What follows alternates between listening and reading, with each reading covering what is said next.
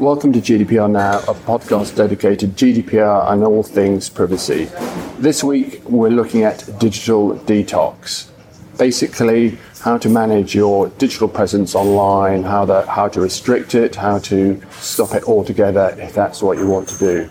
In the studio today, I've got Abigail Divinetsky, who is going to be giving us her views on the best way and the best tools available to go through a digital detox, if that's what you want to do. So welcome, Abigail. Thank you. And just one caveat, I haven't tested out everything that I'm going to mention, so I don't think I'm in a position to say what's best, but what I want to do is raise awareness about what is out there, because the PrivTech industry is booming. We have lots of resources at our disposal. All we have to do is use them. And I'm on a personal mission in 2020 to try and help people and also to myself digitally detox and move away from data sucking technologies onto something that is a little more respectful of my wishes and my privacy. Okay, very helpful. And why don't you tell us a bit about your background? You're a lawyer by training, is that right? That's right. I'm a lawyer and privacy professional, and I currently I do quite a few speaking engagements and training, and I write, and I advise a portfolio of SMEs, small and medium-sized enterprises, on their privacy compliance, particularly with GDPR. And so I try to take a blended approach that involves not just the legal advice, but also some techniques of privacy engineering, operational matters as well.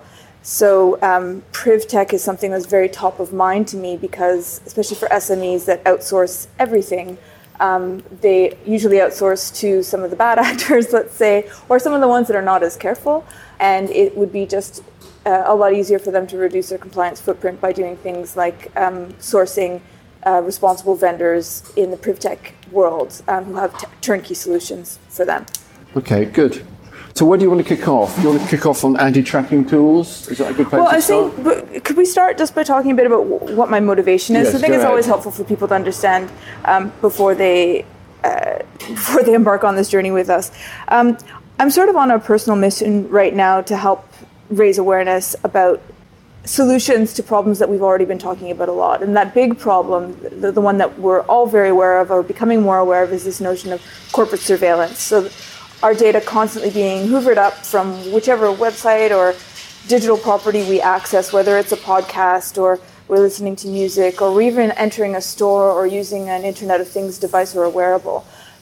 People are much more aware of that, and although we have, on the one hand, this notion that your average layperson doesn't care about privacy or they don't really care to know, I think your average person actually is quite unsettled, especially when confronted just by the magnitude of it. And when we look at things like the Cambridge Analytica scandal or huge data breaches or even things like the Ring camera that was hacked by someone who started speaking to an 8-year-old girl when that was supposed to secure the home, things like that give people pause, people who don't necessarily think they care about privacy, and they suddenly realize privacy is something much bigger than they originally thought. So it's not about keeping secrets or hiding anything, as you know full well. It's really about your digital sovereignty, your self-determination as regards not just your information, but how people watch you, how you interact with the world, and it's foundational to your other rights. So with Cambridge Analytica, we saw it had a huge impact on democracy. With data monopolies like Google and Amazon and Facebook, etc., we see it has a huge impact on the economy. It disadvantages clients like mine that do a lot of the data harvesting on behalf of these companies but don't benefit from the data that comes from it. So where I'm coming from in terms of my motivation is that, one, I want to help us wean ourselves off of the surveillance economy, so that people can actually choose tools that work. And I think people don't realize how easy it is, although behavior change is difficult. But the other piece is, I also want to help support the hard work of, PrivTech, the PrivTech industry that are, they're out there working really hard, trying to make products that, deliver a win-win for people, that deliver a fantastic product without completely invading our privacy or putting us in conflict with what tools we're using. They work very hard, but they have trouble scaling. They get eaten up by big tech and then completely turned on their heads and used for other purposes. So they need our support. And then finally, to level the playing field for SMEs, because the data monopoly that comes from this surveillance economy, it privileges a very, very small minority of very big companies, and these companies like mine as what I like to call sharecroppers. They're basically harvesting on behalf of, this big beast, feeding the beast with their website, with the pixels they put on everything, the stuff they put in their apps, getting very little in return, and are left then in a situation where they don't have the bargaining power and they don't have the data to do what they need to do and compete. So that's sort of where I'm coming from. On this notion of pets, I mean, there's everything from, like you said, enhancing technology. Privacy enhancing technology. Thank you. Fantastic pets. There's everything from what I would put in the digital self-defense tools buckets, and I borrow that term from dataethics.eu, which is a fantastic website I think every privacy professional should have bookmarked. That's one piece. But then there's other stuff in terms of, like, what are the products we use day to day to listen to a podcast, for example, or to set up a meeting or to chat with someone. There's a whole range of them, and some of them were made in a more invasive way, and some of them have been made in a very secure and privacy protective way. So we can start with some of the anti-tracking stuff if you'd like, and then maybe go through some of the other products that are sort of day-to-day products that we use, like maps to navigate and things like that. Well, let's do that. A quick digression though. For those in the UK interested kind of stuff, there's been a couple of reports on the digital economy recently, one by a guy called Furman, I think Roger Furman, who used to be an economics advisor to Barack Obama, talking about effectively breaking up some monopolies. So, for example, one of the discussions is whether Google data, Facebook data should be available for everybody in the same way when they broke up the telephone monopolies. In the UK, the BT, British Telecom infrastructure was available to anybody. And there's a recent report come out recently from the UK Competition and Markets Authority talking about exactly that. So if you're interested in that, which is a pretty fundamental approach, clearly. So if you're interested in that kind of stuff, I'll put the link. There'll be lots of links in the show notes, mainly from Abigail, a few from me to that. And if those kind of things interest you, you can follow those up. But let's go back to the main theme. So, do you want to? We can talk about browsers, private search. Sure. Let's start. Yeah. With that. So I put these sort of in the category. Before we get into the private search, I would talk about maybe some of the tracking prevention technology. So I put that in the kind of watching the watcher category. A lot of these have actually been incorporated into private search engines. So that'll go naturally into that. So on the one hand, we have virtual private networks. There are a whole host of VPNs out there, and that's basically to secure your traffic as it travels. A lot of privacy professionals and lawyers and people who have to keep their clients' information confidential are or should be aware of these, because if they're working attached to Wi-Fi in a cafe or something, they need to make sure they've got a secure connection. But not all VPNs are treated equally, so you do have to read the privacy notice and make sure that it's okay. So Facebook tried to get away with something, they called it a VPN, but they basically said, we safely channel it all through our servers and then, to the next place. So I'll have a list of some examples in the show notes, but I can just mention a few offhand. So I really like Freedom VPN. It not only is a secure VPN, but it shows you all the trackers that it's blocked, and so attempts to track you, and you get nice metrics from it as well, which is really fun. It's anonymous in the sense that you don't need to subscribe with identifiable information about you, but if you want to gather a more detailed picture of what kind of tracking has been happening on your device, then you do, in that case, need to give them some identifiable information to pull it all together. So that's one that I really like. There are lots of them. And would you use it typically in a Wi-Fi environment? You wouldn't use it typically on your home broadband? Yeah, so you can use it for various things, but the main reason that I use it is for example, when I'm outside, and it's not even when I'm attached to Wi-Fi. One issue that comes up is that if you've connected to Wi-Fi, then you automatically reconnect to it, or even if you're not reconnecting to it, it's pinging you because it recognizes you, right? So this is how you can create a very detailed geolocation map of someone's movements, is all the different pings to their Wi-Fi, if they haven't changed or reset their Wi-Fi ID, which you can easily do, for example, on an Apple by turning your Wi-Fi on and off. But to get back to that point, yes, for that reason, but some VPNs have more built in with it, so they also will block other things, like I said, other trackers and stuff. So that's helpful. Freedom is just one example. There's also disconnect.me has a VPN that's pretty great. They've got a free version and then they've got a paid version at various levels. And there are a number of other ones. But then there are also, when you're on the web, and let's say you're just opening up your browser, if you want to know, okay, well, I'm surfing, I want to know, is anyone kind of trying to track me or what trackers are out there? There are a few things, well, there are a number of things. Ghostery is one that a lot of people know about. You've got a little add-on or widget that you can add on to your browser, and then you can get a full report, and you can even manage your preferences from that. You've got things like DuckDuckGo Privacy Scorecard. It's got a scorecard. So again, it's an extension that you add, and it gives you, it tells you how they rate the website and what changes they've made to make it better. So it went from a D to a B-, let's say, and you can break that down. Bitdefender has a traffic light. I think in that case you need a subscription, but there's a free Bitdefender mobile VPN, for example, that you can use up to a limited amount of scans, and then you have to pay. But then there's things like privacyanalyzer.net, and that's really cool because if you look at something like Ghostery or you look at some of these others that I've mentioned, they'll tell you about trackers and tags and cookies.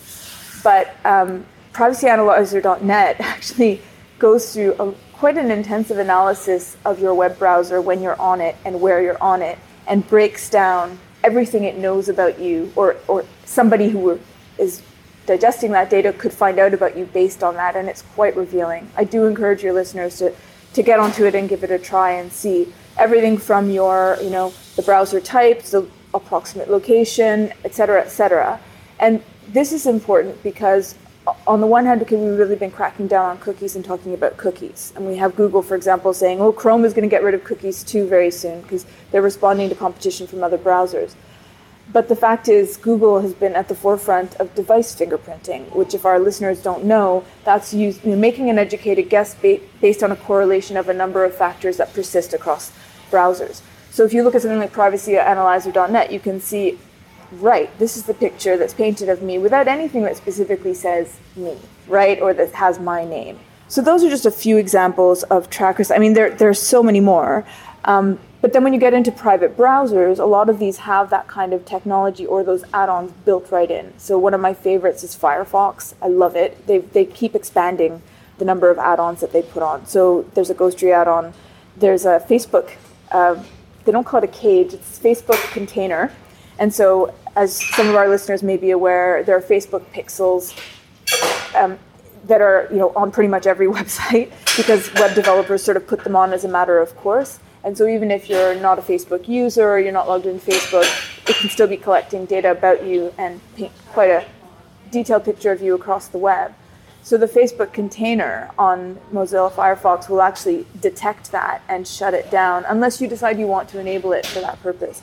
So things like social sharing plugins that a lot of our clients like to have on their websites, those are transmitting information even if they're not necessarily clicked. That's another extension. Again, it's built right into Firefox. Brave is another private browser. So again, these two browsers were designed specifically with privacy in mind. Brave does include some privacy-friendly analytics, but they give you the option right at the top to turn that off. And there are Brave ads that you can opt into if you want to. And again, they don't track the user. They're done in a privacy-friendly way. Quant is one coming out of France. Quite a nice browser as well. They have a Quant Junior. So for those of us who are parents of young children, I really like Quant Junior because automatically it's got certain filters on it, but it still leaves open the option for my daughter to get my permission if she does want to access something that they think should be age gated. And it's actually quite user friendly. There's tons of stuff. Within that, while we're on the notion of a browser, I mean, there's tons of other functionality. I mentioned too, Clicks is another one as well, and Clicks has some great anti-tracking technology baked right in. And Clicks has actually added a new feature, which I think our users will be very interested in, which is they've got this, when you're in their browser, you can sort of configure your cookie preferences so that it automatically communicates directly with the cookie pop-ups so you can avoid the pop-ups. So in other words, you would say, as a user, consistently, I only want necessary cookies to be allowed. Anyway, you don't have a choice. But I don't want statistics or any of the other stuff. And so it remembers your preferences and then it effectively does that automatically. So all the cook-up banners, all the consent requests. Exactly. And so it's interesting though, because if you load certain pages like TechCrunch, I love their articles, but they have a horrific what we call deceptive design, deceit by design cookie What the ISO interface. calls nudging. It's worse than nudging. It's, what do we call it? No, it's the Roach Motel. Yeah. Yeah, it's horrible. All the Oath products use it, and I hate it. So I copy-paste the link, and then I go into one of my private browsers, and I access the article from there. So they don't get anything from me that they want in terms of analytics. But I digress. To give you an example, so some cookie consent managers are already compliant in the sense that we're trying to be more compliant in the sense that they've only pre-ticked necessary cookies, and the rest is done. And it's interesting with the Clicks extension, it just all loads very quickly. But with other websites you go to, it takes them longer to undo and communicate the messages that you want for those preferences. So that's browsers. I mean, there's a lot more we can say just on browsers. I'm a huge fan of Mozilla and Brave. Those are my two go-tos, but they're not the only ones. And the Clicks one is also fantastic. There's also private search, and we're seeing a proliferation of those. So one of the earlier adopters was DuckDuckGo. And they've done fantastic stuff. Again, they don't save your searches. They don't analyze your searches. As a company, you can optimize your SEO for DuckDuckGo. You can do searches with all kinds of shortcuts as well with DuckDuckGo once you get used to it.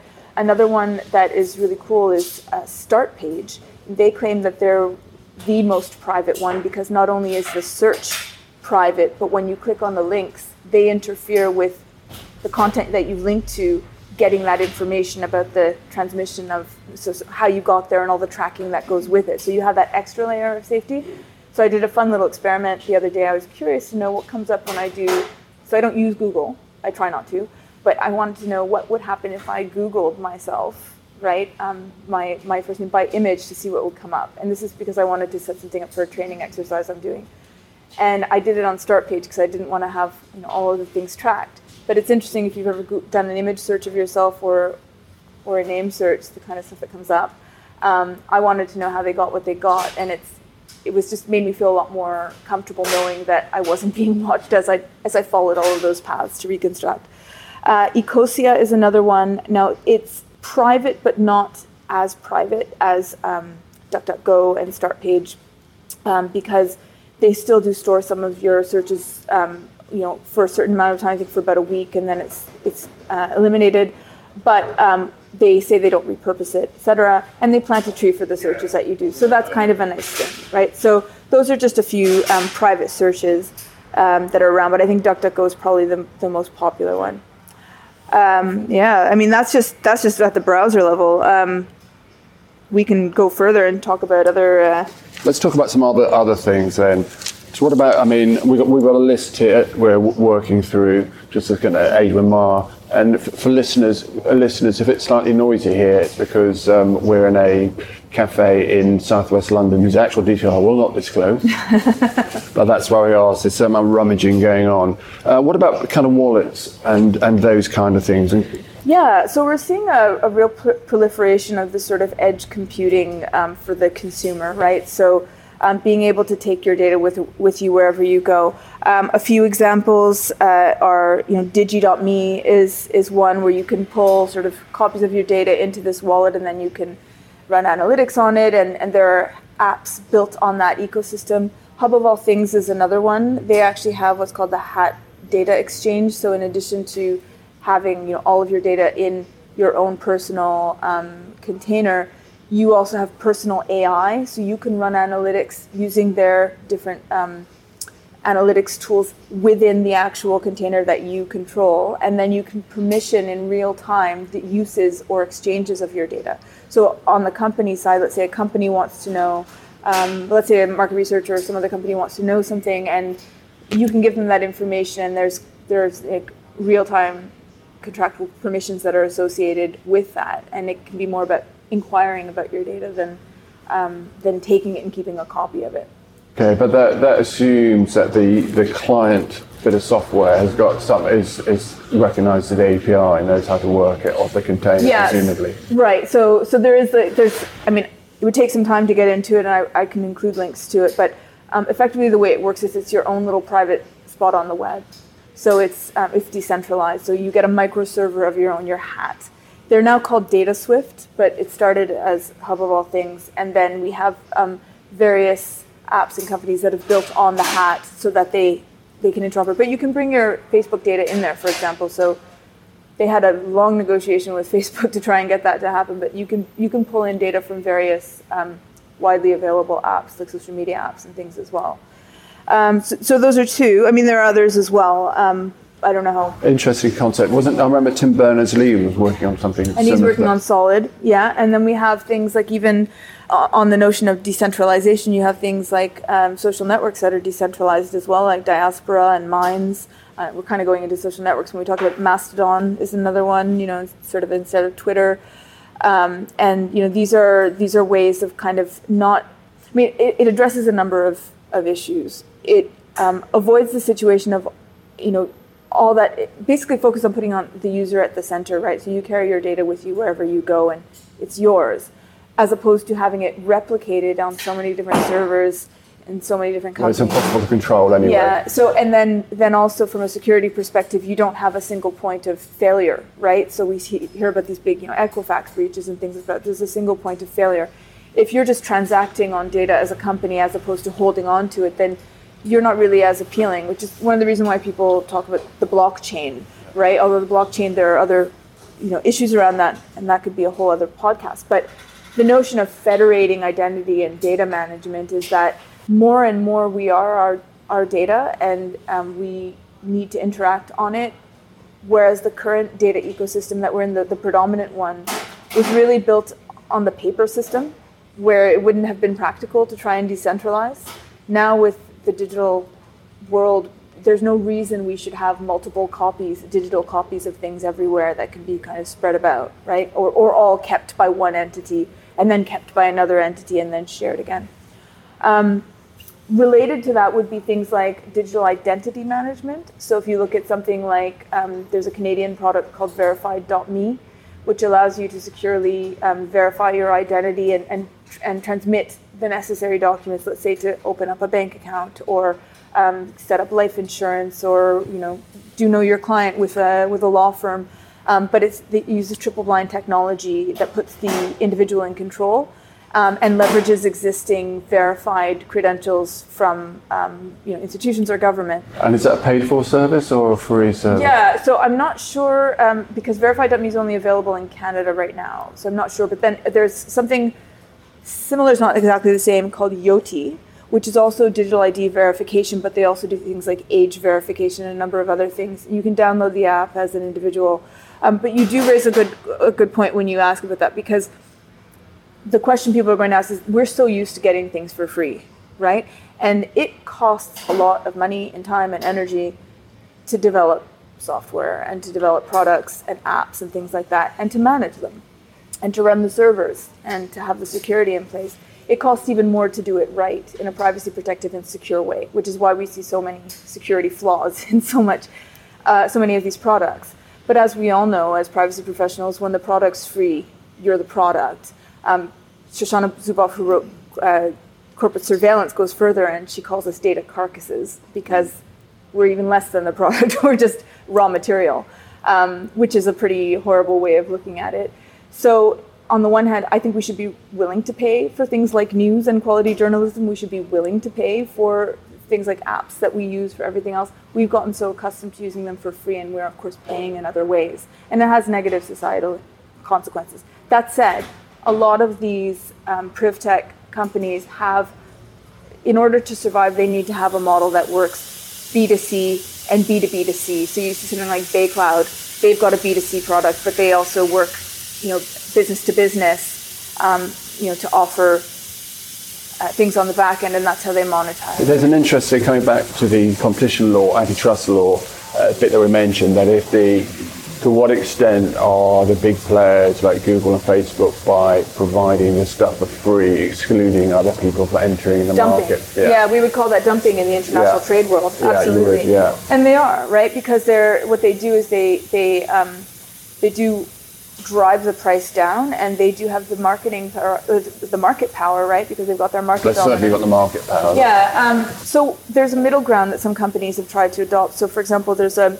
ad-free private social network that's really picking up steam now called MeWe.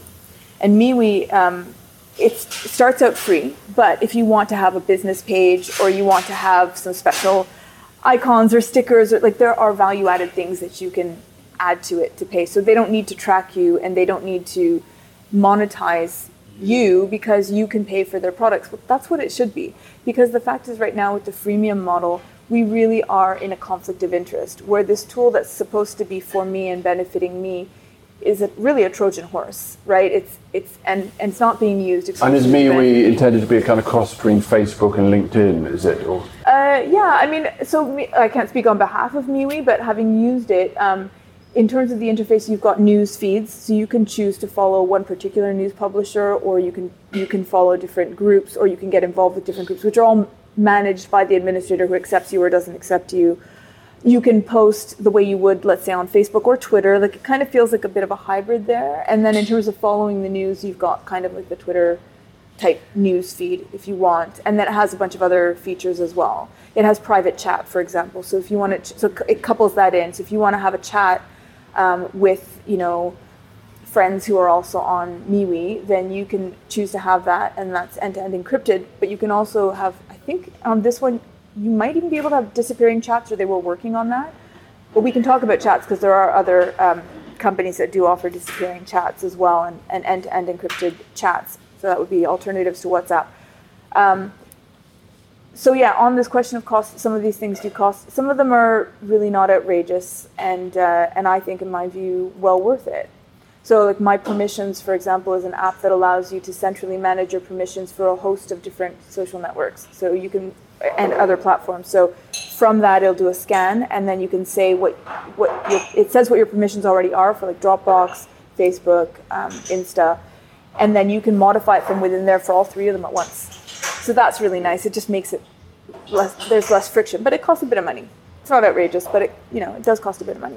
So what about the data subject rights automation and the whole, we talked a bit about some of the permissions management within browsers where it comes kind of bundled in.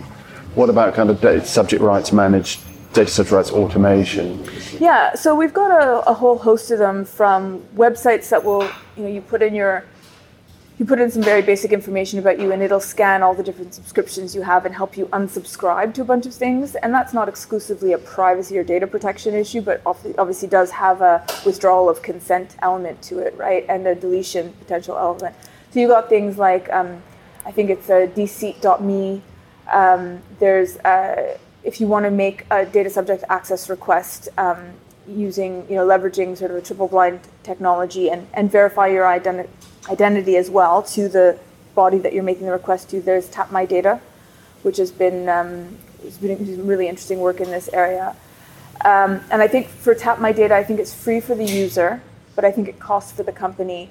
But the company then benefits. So the company that's responding to the data subject access request benefits from the fact that it's, there's an audit trail to verify that it was done with timestamps and everything else. It's done with, built on privacy by design, and it's securely transmitted.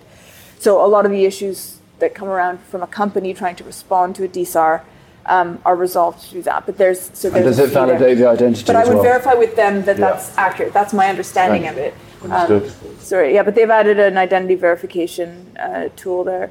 Yeah, so DC.me is another one. There are other companies that will help you find out what data companies have on you. So there's one called, I can't remember the name of it. I'll have to give it to you later. But there's a journalist who was doing a lot of research into online dating, and she wanted to know, what Tinder had on her, and she got a lot of help from them. So they're almost like advocacy / automation in terms of data rights. So there are a bunch of things like that. Again, same things, even like My Permissions, which is an example that I gave you. It does a privacy scan, and then you manage your permissions directly there. And then also the built-in clicks, cookie management is another example. So, there are a bunch of things like that as well. Do you think there's much happening in we talked about, was it DigiMe, the one that holds their own data, the container? Yeah, and HAT as well. And HAT, okay. So those I would say are also digital rights automation, because you're pulling your data into your HAT as well, so there is a whole access. And how much has at the moment, you've got the Trojan horse model, so actually you get the functionality from Google, but the quid pro quo is you give your data, you're either aware or not aware. To what extent are you seeing more clearly financial transactions. Oh, put your data here, I'll pay you whatever for it. Is that happening more and more, data monetization? So there are data monetization models and data and attention monetization models. And I think it's really important to make a distinction between selling data, which would suggest that you're giving something up forever, and licensing it. And I would argue that something like the Hub of All Things model, the HAT model with the HAT DEX, is a licensing model. In the same way that you would license your intellectual property or you would license any number of other things, you never fully give up your data, but you allow them to use it for certain specified purposes, right? And then you agree to a term, and then when that term ends, you can extend or whatever, or you can withdraw your consent, or depending on what the legal basis is. And Digi.me, I think with Digi.me, and I haven't used it yet, so that's why I'll put that caveat on there. I think you bring in copies of your data, and then in terms of how it actually works, the option to monetize or to do whatever you want with it, that's up to you. It's yours, right? So the HAT data exchange gives you an actual mechanism to exchange in exchange for something of value, whether it's money or whether it's bonus points or loyalty schemes. The loyalty scheme model is a really good example of that. So yeah, there are, and there are other examples too. So Brave has Brave rewards now. They're called Brave attention tokens. So the idea is that I want to watch an ad, I get some Brave attention tokens, and then I can use that to make other purchases. It's kind of creating its own currency. Clicks has something as well. They've got an extension called My Offers.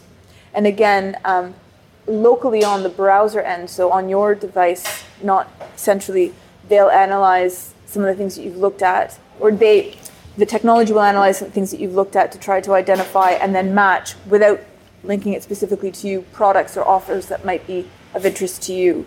So it's still a way of targeting offers, but in a much more privacy protective way, right? So that's an example of a kind of monetization for your attention, right? And how is that going to fit with the GDPR notion of consent? And I say this in this way because it seems to me that the way it's always been designed, well, they were always worried that Facebook and Google will sort of say, well, actually, it's a trade, right? Yeah. You give me, I'll give you this use. You give me your data. It's a trade, and thereby you've consented. Yeah. And they've always tried to work around that. Yeah. Recently, they've changed their argument, and they've said actually it's contractual necessity that we're relying on. So it's like they're trying to have it both ways. Can I just add one more example of monetization of a store, which is Goodloop? It's an ethical ad tech company that allows you to show video ads if users agree to watch it for 15, so a user has the option of watching it or not watching it. If they click on it and they watch for 15 seconds of the 30-second ad, then they can choose which nonprofit or charity they want to donate a portion of the ad revenue to. So you can do that and just start watching ads yourself to be able to make donations and contribute to different campaigns. And then the company itself, they don't necessarily get data about you, but I think they are including some kind of option to get more analytics. But again, you decide how to do that. On the issue of consent, so it's important to note, when we talk about from GDPR, we're talking about what a lawful basis is, right? And so if you were to try and say, give me your data in exchange for this, you're making it conditional. And already by virtue of Article 7.4, it is not consent, right? There's a big misunderstanding and conflation between consent and contractual necessity. And if you think about a contract is essentially a consensual mechanism, right? And so my training is in common law and civil law jurisdictions. And in the common law, there's this whole notion of you have to sort of have something of value that you give in consideration. It's a ridiculously pragmatic approach. But in civil law jurisdictions, they talk about the object and the cause of a contract. If you were to look at a data exchange as something being the object of your contract, like the purpose we're doing this all together is for the contract, you could argue that a data exchange for money or other valuable consideration is necessary for the contract. For example, if I want to get paid to respond to a survey, right? So I want to get some kind of, for an academic survey or to participate in academic research, and that could be complicated by other things, but to try and simplify it, and my data is necessary for that purpose, then you can justify the data on the basis of contractual necessity, provided that you meet all of your other obligations in terms of necessity and proportionality and data minimization, purpose limitation, et cetera, and you've done your DPIA and whatever else. So I don't think they have to be fundamentally inconsistent.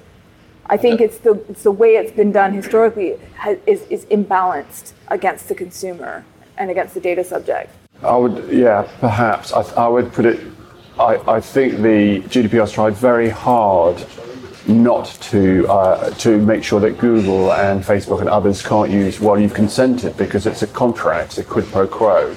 And I kind of wonder whether they've pushed it so far that it actually makes it harder for people who actually do want to do a proper, well, I'll give you $5 for this data, to make it a bit harder. Because once they say, we allow money for data exchange, it's quite hard to say we won't allow a functionality for data exchange.